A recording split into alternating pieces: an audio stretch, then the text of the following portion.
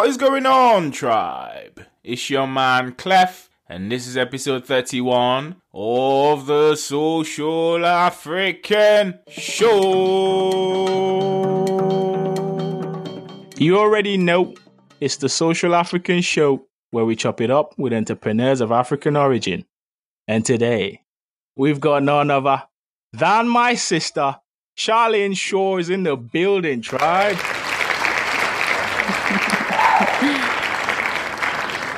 What is going on, Charlene? Hi everyone. Hello. Thanks for checking in. How are you? I'm good, thank you. How are you? Awesome. I'm very well. Are you ready to rock the show? Of course, I was born ready. Let's do it. Now, for those in the tribe that don't know, Charlene Shaw is a London-based author. She's an English teacher and a freelance writer. As an English teacher, Charlene has seen firsthand the lack of Black, Asian, minority characters portrayed in a positive way within literature on the curriculum. This is what made Charlene create a novel to challenge that stereotype. Her novel, called Fall in Line, gives an insight into the BAME community and how we sometimes struggle to come to terms with our identity. Charlene, I can't wait to dive into that book. But firstly, take it away. Let's talk a bit about your personal life and your heritage as well. Okay. I was born in Hertfordshire, in Stevenage in Hertfordshire, just outside of London. My mum is English and my dad is of Jamaican origin. So I'm mixed race, and growing up, I was literally the only Black person, like, in my school. Oh, wow. There was literally me and my sister and a couple of my cousins, but apart from that, everyone else was white. So you could say I was brought up quite white, I suppose, or knowing my white heritage a lot more than like my Black, my Caribbean heritage. So yeah, I didn't really realise until I kind of got to university, and then I was in such a diverse university that it really made me realise I really don't know that much about the other side of my heritage. So I started to really kind of invest and dive in and like kind of immerse myself in the culture a lot more when I got to kind of 18, 19. That's crazy. You talked about a sister. Is it just you and your sister? How big is your family? Yeah, it's just me and my sister. She's older than me, although everyone thinks that I'm older because I've got grey hair. Sorry, I didn't mean to laugh. It's just me and my sister. It's okay. I'll let you off. It's true. I have grey hair. Oh, that's crazy. Now, there's something you touched on there that I wanted us to dive into. Being the only Black girl, you and your sister being the only Black girls in school, or the only Black people at school. How was that for you? It was a struggle because obviously there was no one around that looked like me, so I couldn't really identify with a lot of things. And a lot of the time, like, I've got really curly hair and like all my friends had straight hair, so I wanted straight hair. And like makeup, they all started wearing makeup and there wasn't really anything I could wear because there wasn't anything in my shade. So it was quite hard kind of growing up because I felt a bit on the outside, if that makes sense. Like, yes. Everyone else seemed closer and they could kind of identify more with certain things, and I always kind of felt on the outside and a bit kind of isolated from everyone else. Like, it wasn't really bad. I still obviously had friends and had a social life, but I definitely felt a little bit on edge for quite a lot of my kind of teenage years. And then you kind of got to age 19 when you went to university, and then it all changed. Now, was that a bit of a shock for you? Or how did that happen? Did you just think, wow, there is a world out there? Talk to us about that. I was excited to go to uni because I knew it meant that I'd meet lots of people from different cultures and start to immerse myself in different cultures a lot more. Mm-hmm. So I was excited, but it was a massive shock. And I kind of got to university and I got a lot of guys like, oh, you only like white guys and stuff like that. So I kind of had quite a lot of comments like that, and you're white, you're not embracing your Black side and stuff like that. And I think I come across as quite well spoken, I think. So everyone was like, oh, you're clearly like white, you're white and all this. And it was almost like being asked to kind of pick a side. And I was like, I don't really want to pick a side and I shouldn't have to pick a side. So I kind of yeah, and I kind of was faced with that at the start of uni, so I felt really confused and didn't know how to fit in. So I was kind of on the edge whilst I was a bit younger, and then I grew up going to uni thinking, oh, this will be it. I'll start to immerse myself more, and then I kind of felt on the outside again, on the other side of it, like trying to immerse myself into like black culture and stuff, and felt on the outside again. So it was really tough, but I can imagine. I managed to meet quite a few kind of really good people that I managed to socialise with a lot more, and kind of learnt a lot from them. So it wasn't all doom and gloom. I had a good time at uni.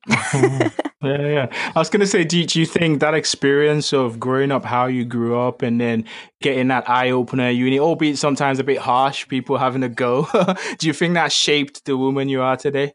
Absolutely. Definitely. I think it made me realise, like, on one side of it, I kind of felt like they had a point. Like I knew that I didn't really immerse myself in like my black side almost. So I kind of thought, okay, they've got a point. Like I do need to make more of an effort to learn more about my culture and stuff like that. So it was positive in that sense.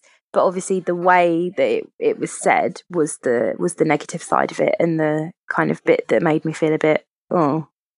So yeah, it was a bit of an eye opener, but it definitely shaped the way I kind of view the world, and try to shape, like as a teacher, I see a lot more kind of ethnicities in my classes than I had at school. I actually work in the school that I went to, and it's changed a lot since I was there. So I try to show my students that, you know, that they should open their eyes a little bit more and immerse themselves in different cultures and stuff. That's awesome. I really wanted to go there. Thanks for taking us there. And you're obviously telling stories because you're a writer. Let's keep it going, eh? Mm-hmm. Let's touch on that. So you're a writer, an English teacher. They all tie in, right? So teaching English and writing and your novel. How did that all happen? Did you pick that up as a child? When did you get the passion for writing and having a way with words? I think I've always been quite creative. I've always really enjoyed creative writing and description and stuff like that. So it's always been there. And I used to write a lot when I was younger, kind of round about the age of 15, 16. I kind of wrote like poetry and short stories and kind of used that as a way to kind of release any kind of fear and anxiety, any kind of emotion really. Right. I kind of channeled through my writing. Then I stopped for a good few years, and then when I was about 21, 22 when I first started training to be an English teacher, and the changes in the education system really interested me, and I thought that could make a really, really good story, and it literally started from there. So that's how I wrote the book. But I've always had a kind of creative background and always liked to kind of immerse myself in some creative writing. That is awesome, and you've been doing that ever since. Let's touch on you as a person in general. What would you say is one thing that you're very good at? What is your area of expertise right now? That's a really tough one. I'm going to go for the gym. Yeah. I'm really good at kind of sticking to a routine and going to the gym. Like I love being in the gym and like doing weights and stuff like that. So that's a complete curveball to writing. Yeah. Mm-hmm. So, but the thing I'm trying to pick out there is you're regimented. So when you actually say, I want to do this thing, do you organize yourself and you put yourself into it and just do it? And obviously that works for the gym. Does that work for you across all the other things you do? Yeah, I'm definitely a routine person, and I have to have a structure to everything, especially because I'm so busy. Because I go to the gym, I work as a teacher, which is a massive job in itself. Then I do all of the writing on top of it. I also do tutoring, so everything has to be structured, and I literally structure every single day. So I'm quite a control freak. That's crazy. And that is exactly where I wanted to go with that question. Now, you structure things, you're very organized, and that's your expertise. What's one tool that you use to kind of organize yourself that you can share with us? For myself, it's like Evernote. I use Evernote to just organize everything in my life, really. Have you got a tool that you use? I every day I write myself a to-do list, or the night before, and I do it just in like the notes on my phone. Right. I literally write down all the things I have to do, and it literally has things on there that I do religiously every day anyway, but I like ticking things off. So it will literally have like gym, stretch, morning upload on social media, reply to emails. Like those are things I do every day, but every day I write them down to tick them off, because then I feel like I'm getting somewhere and I'm making progress each day. Nice. And you use the notes app on the phone. Yeah, nice and simple. Yes, indeed. Because sometimes you miss out on the really simple things that would actually make life a little easier. Thanks for taking us there. Now, if there's someone out there who's looking to get into teaching, writing, so I've just come out of college and I'm confused. I want to write a book. I want to sort of have a way with words. I'm interested in maybe teaching as you do. But, what's one advice that you can give me to just help me get ahead? Okay, so in terms of wanting to get into teaching, definitely get some experience. So go back to your old secondary school or primary school if you want to do primary, and just speak to them and ask if you can come in and you can kind of shadow lessons and get an idea of what it's actually like to be a teacher. Because obviously as a student, you don't actually see the work that goes into planning teaching and kind of day-to-day stuff to do with teaching. So you've definitely got to go in and get the experience. And then start looking at the kind of the different courses you can do. So there's two routes. You can either do a PGCE, which is all through university and you get a lot of support, or there's just initial teacher training, which is paid, but you're in front of a class from September and they're your class. So you literally get thrown in on in the deep end. Right. So in terms of teaching, those would be the kind of two different routes, but you've got to have like experience shadowing in a school first. It might be good to get a job doing like a teaching assistant and stuff like that, right? Because then you have an idea of what it's like day to day. So that would be a good move as well. Okay. In terms of writing, if you want to do any kind of writing, blog writing or writing a book, stuff like that, the key is to write every day, to find what you're kind of passionate about and just write about it. Like I'm writing the second book at the moment. And on my to-do list is work on the book. Even if I literally open up the document, read the last paragraph and add one paragraph, at least I've done something every single day. Yes. Because if you're not doing it every single day, you kind of get out of the habit of doing it. And sometimes you need to be very regimented with it, even though it kind of goes against being a creative. If you're not working on it every day, you kind of lose sight of the kind of the bigger picture, which is finishing what you started. That's crazy. And the value that I'm taking away from that is, if you want to get better at anything, just keep doing it. As you said, just keep writing, just write. So, for anyone out there who's looking to get into the writing game, if you're passionate about something, just keep writing. And to speak to that, it's just like doing the podcast, right? Episode 1 is not the same as the episode 25 just now, because it gets better because I'm just doing it and I'm getting better as I do it. So thanks for taking us there. That is a value bomb I wanted to hold on to. Going forward, I mean, in the entrepreneur, you talked about a second book, so you're working on that, and in the entrepreneurial space, where are you looking to take the writing and the books? Are you going to just put books out? Are you going to do consultancy? What does the future hold for the writing side of things? The writing side of things, I think I would love for the writing to really take off and to be an established author. Right. I think that's very, very hard. Today, I don't think authors really make it until they've been doing it for a good kind of 5, 6, 7 years almost. So it's just about keep pushing forward and keep plugging. I think the book at the moment will be a trilogy. So I'm writing the second one at the moment, which I'm hoping will be out later on this year, probably more towards Christmas, followed by the third one. And then I want to go for the movie. Awesome. Yeah. That sounds good. I wish you all the best for that. Now, the whole entrepreneurship game and yourself being an English teacher now, I know how hard it is to actually teach. Well, I don't know firsthand, but I hear stories from friends of mine that are teachers and the likes. I know it takes an entrepreneurial mind to actually get up and go into that class with rowdy students and the likes. And obviously you're doing the freelance thing. It's hard to put out a book out there and hope for the best. So far in your journey doing the sort of teaching and putting out your books and doing your writing and the freelance stuff, what's been your lowest moment?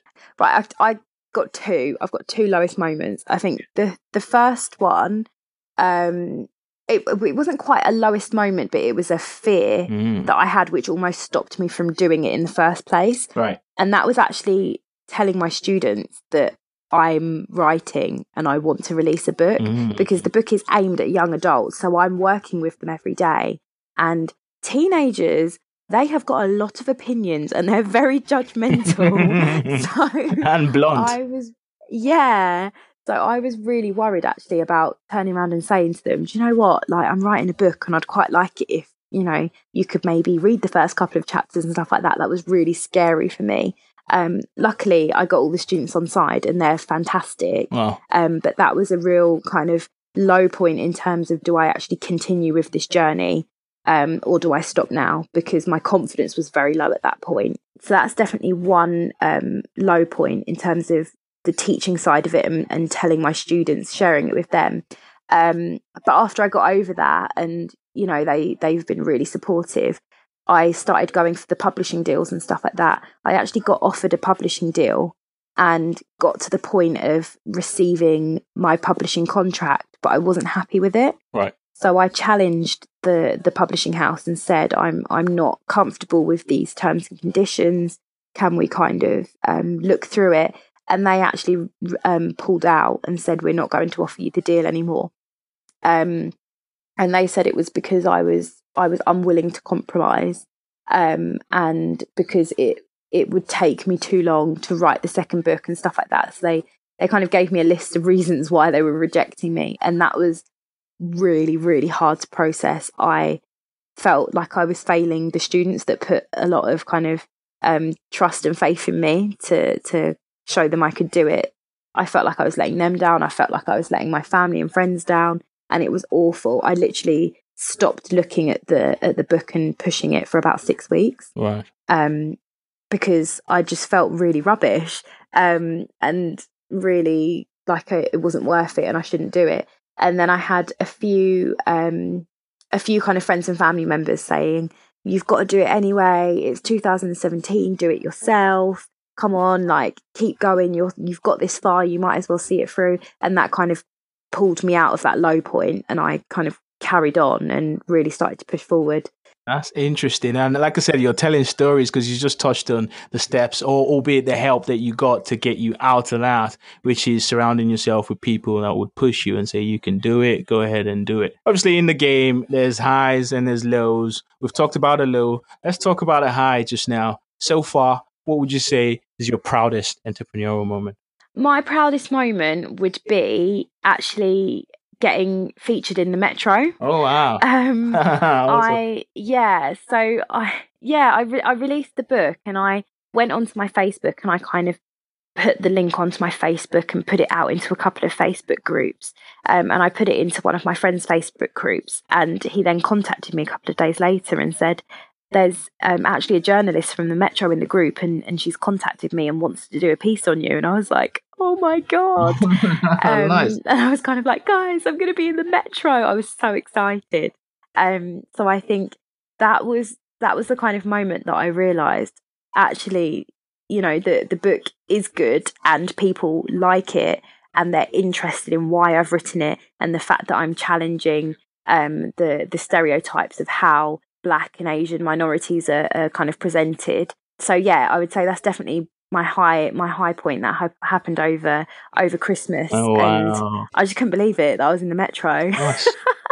Oh, that's awesome. And hopefully many more highs to come. Yeah. Now, let's touch on when the idea popped in your head, when you got the light bulb moment. Now, I know, you know, the lack of BAME characters was one of the drivers for you to put out the book. But when did it pop in your head to say, right, the novel fall in line, I'm going to go ahead and do this? It actually happened like when I was 21. And yeah, I was just starting my teacher training, and they were just talking about changing the exam system. Right. And how they were taking away coursework and they were going back to old O levels, and they weren't allowed the books and the exams and stuff like that. And I thought, that's really harsh. Like, that we're moving backwards. We're not moving forwards. This isn't a society where you have to remember everything off by heart. We've got Google, we've got the internet.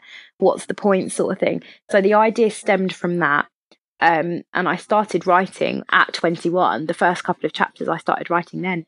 And then I kind of stopped for a few years. It wasn't until I had a year 9 group, and I knew they were going to be the first year group to take the new exams. And that's what kind of kickstarted it again. I realised just how difficult it was and how uncomfortable the students felt having to deal with this new exam, and them coming to terms with these changes and realising that actually this does favour certain classes above others, and some people are going to be left to just fail. And yeah, that was the massive light bulb moment. I realised actually this is something. What if the government do take it too far? What if they change the system again? What if they further try to categorise these students in a way that isn't healthy for them? And the kind of idea just developed from that. Wow, that's awesome. It takes a certain level of courage to want to challenge the system the way you're doing with your book. So for that, I salute you. Now, Charlene, it's time to take you straight into the lion's den. Are you ready, my sister? I'm ready. Let's do this. It's just quick fire questions. I throw them at you as you come back. We'll put the lions to bed. The first question: what is the best African saying you've ever heard? Definitely. Loads of my friends always say it when they're shocked. They go, blood of Zachariah. I don't even know what it means, but it makes me laugh when they say it. So that's definitely the best one I've heard. It makes me laugh every time. That is crazy. That's probably surprise, shock. You can use that in different fear, panic. So much you can use that on. That is crazy. Now, we touched on this a little bit earlier with building the brand and putting the book out. Before you wrote Fall in Line, before you started trying to go down the road of changing the mentality, tackling that stereotype, what was holding you back? Confidence. Definitely confidence. I didn't feel like I was good enough. I didn't feel the book was good enough. The idea was good enough. And I used to be the shyest person. I'd be the person in the corner of the room that wouldn't talk to anyone. I'm completely different now. No, I find that hard to believe. Yeah. Wow. The confidence of actually putting the thing out. Now, that is something that holds a lot of people back. You ask the question on the show, it's either, fear, lack of confidence, lack of self-belief. For yourself, what steps do you take very quickly to kind of just get out of that and do your thing? I realised very quickly that nothing good grows from a comfort zone, and everyone thinks that being comfortable is a really good thing, and it's not. So I just had to get comfortable with being uncomfortable, and I literally, from day to day, force myself into uncomfortable situations because it provokes that fight or flight response, and I'm never going to lose. Wow. I always pull through, and I always have to kind of save myself. So I just put myself into uncomfortable situations. I force myself into it now. That's deep. Just go out and do it. Yeah. Nothing good comes from a comfort zone. I see a quote card all over that. That's crazy. I'm glad I asked that one. Thanks for taking us there. Social media. I've seen what you do on Instagram. Do you do a lot across social? I say I've got Instagram, Twitter, and Facebook, but I'd say my main one is Instagram. I think my target audience is there, right? With young adults, and I like visually connecting with people rather than by Twitter and stuff like that. Yeah. See. So Instagram, you'd say, is your preferred platform of choice? Yeah. Okay, that's crazy. Is there something you do on Instagram now we can steal from you, like a tool or a tip that you can give us to up our Instagram game? I would say one thing I learned a couple of months ago from an event, building your brand type event. People want to invest in you and not the product you're selling. So I've learned to, instead of just doing really quick captions, quick on the go things, I've really learned to kind of share my journey a lot more. Yes. And talk about where I'm struggling and talk about where I'm succeeding. Mm-hmm. Because the more people invest in you, the more they're willing to support and to help you push your product. It's obviously about the product, but it's about your ability to connect with people as a person That is deep. That's a golden nugget right there. And it's so true. People buy from people. They buy into the story as opposed to the product. It's literally all changing. And the sooner you get to telling your story as it is without, smoke and mirrors or trying to hide anything, the sooner you build an audience that would evangelize what you do. So I totally agree with that. Thanks for taking us there. Daily routines. We touched on this earlier with you doing a to-do list on the Notes app on your phone. Have you got a daily routine? For me, it's meditation. I take 10 to 15 minutes every morning without fail. I don't meditate in a sort of holy or Buddhist type way and all of that stuff. It's mainly for me just go to a quiet place, first 3 minutes, feel myself with happiness. The next 3, send blessings and healing to my inner circle, my family. And the last 4 minutes, I just focus on the task of the day, pull that energy in and just get up and go.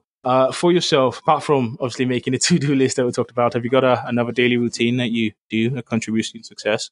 Yeah, I do. My one's it's like yours actually. So I have a bit of a meditation, but I do it in the evenings rather than in the morning. And I call it Zen at 10. So every night at 10 o'clock, I Zen for 10 minutes, and I just think about what was good about my day, what was rubbish, and what could I potentially do differently. And then I visualize what I want, what my goals are, and think about that.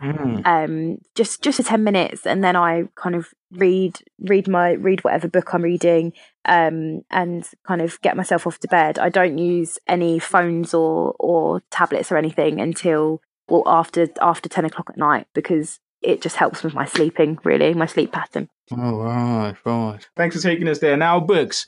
Your book, Fall in Line.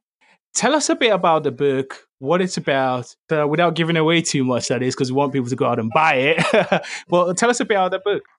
So basically, it's a dystopian take on the education system. So it plays on the idea of the government and the new head of education taking away the students' right to choose their future.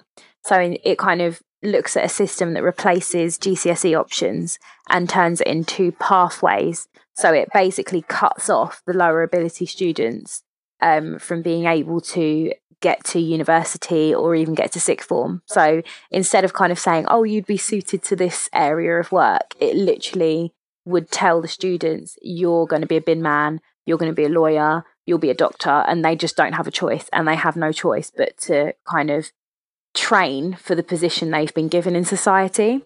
And it kind of favours the upper class, and allows the upper class to do a lot more with their lives compared to like the middle and the lower classes. So it plays on that idea, and the students aren't happy about it, obviously, and they start to kind of rebel against the government, and they rebel against the new head of education. Oh, wow. So that's kind of the story in a nutshell. And that's available just now on Amazon, is it? Yeah, it's available on Amazon. You can get it online on Waterstones as well. Awesome. I would link up the Amazon and the Waterstones link and get the tribe to check it out for sure.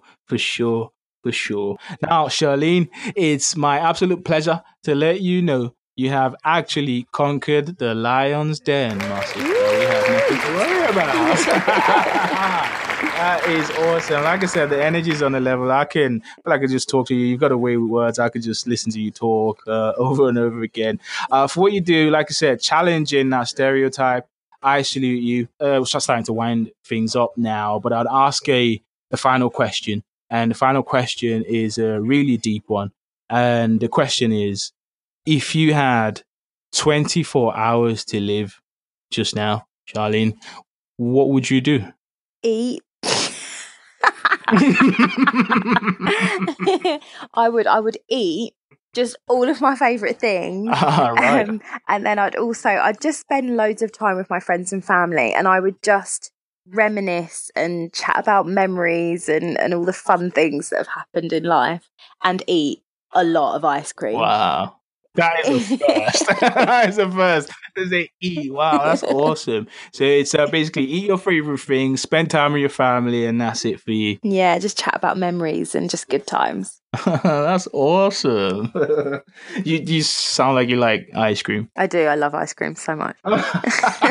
That is awesome. Now, like I said, it's been an honor having you on. For what you do, I salute you. Thank you. We'll end the show now with you sharing a few words of wisdom and the best way we can connect with you across digital. I would say words of wisdom. Like I said earlier, nothing good grows from a comfort zone. So get comfortable with being uncomfortable, because the more you put yourself out there, the more you will connect with like-minded people and people that will help to kind of get you where you need to be or want to be in terms of your goals, whatever it is. Deep. And yeah, come and follow me on all my social sites. Yes. So my main platform is Instagram. Follow me on Instagram. It's Shah_Scribbles. So CHAR_Scribbles. And yeah, come and have a follow and look at all my lovely inspirational quotes and stuff. Awesome. I'm going to link that up, Charlene. And then there's a website as well. Website is charleneshaw.com. Nice and easy. Charlene Shaw. Remember the name. Yes, Charlene Shaw. Now, that's awesome. Like I said, it's been an honor having you on. I'll link it all up. Get the tribe to check it out. And hopefully we'll catch up soon, eh? Yeah, excellent. It was lovely chatting to you. Hey, tribe. Another one. Episode 31 of the Social African Show. Now head over to thesocialafricanshow.com for detailed show notes. There's links to connect with Charlene, links to all the resources we talked about, including the books. Now, coming up next on the Social African Show is another awesome entrepreneur who's killing it in the TV and film production space. So keep it locked this way, tribe. I'll catch you later. Peace!